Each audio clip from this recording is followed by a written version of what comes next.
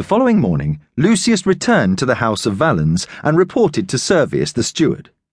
Servius escorted him to the atrium, then through another curtained exit in the opposite direction from the tablinum.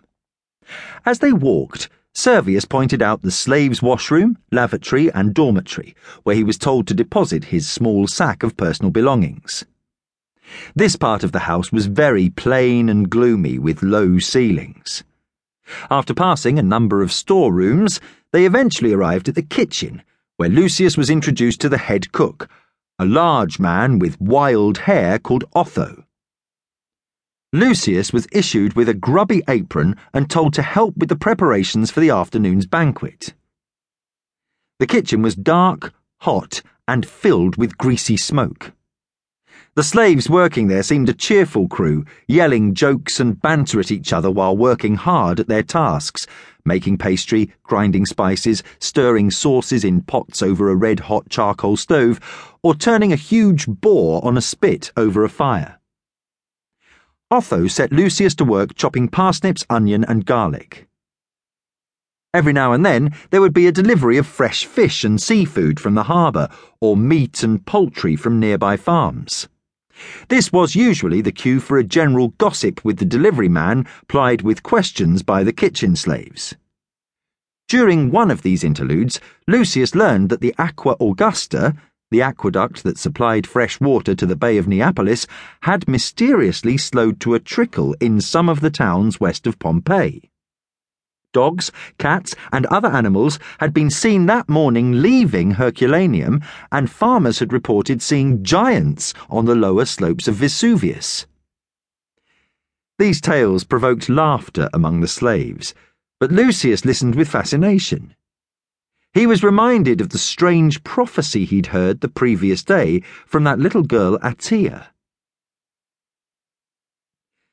The banquet began at Ora Duodecima, as the sun was sinking across the Bay of Neapolis. Ora Duodecima, the 12th hour. The length of the Roman hour varied with the seasons, but the 12th hour of the day was always the last hour of daylight.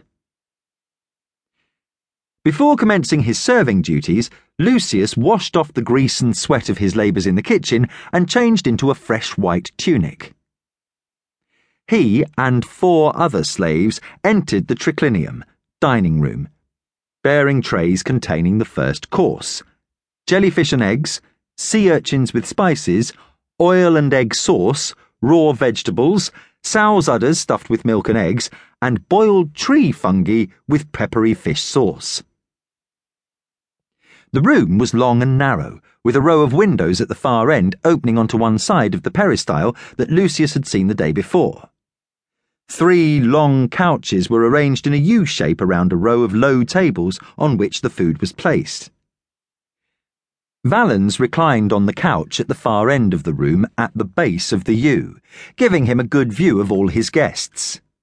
He nodded and smiled at Lucius as he reached to take a sea urchin. Placed near Valens was a large, important-looking man with several chins. He was wearing a very shiny white toga, usually a sign of a man seeking public office. 2 other men were engaged in a fierce argument, and the attention of the room was mostly fixed on them. One, whom the others called Crispus, had sharp, rat-like features and a narrow beard that jutted from his chin like the battering ram of a warship. He enjoyed stabbing the air with his finger as he made his points. The other, named Belicianus, had a broad red face and eyes that flashed with anger whenever the other man spoke.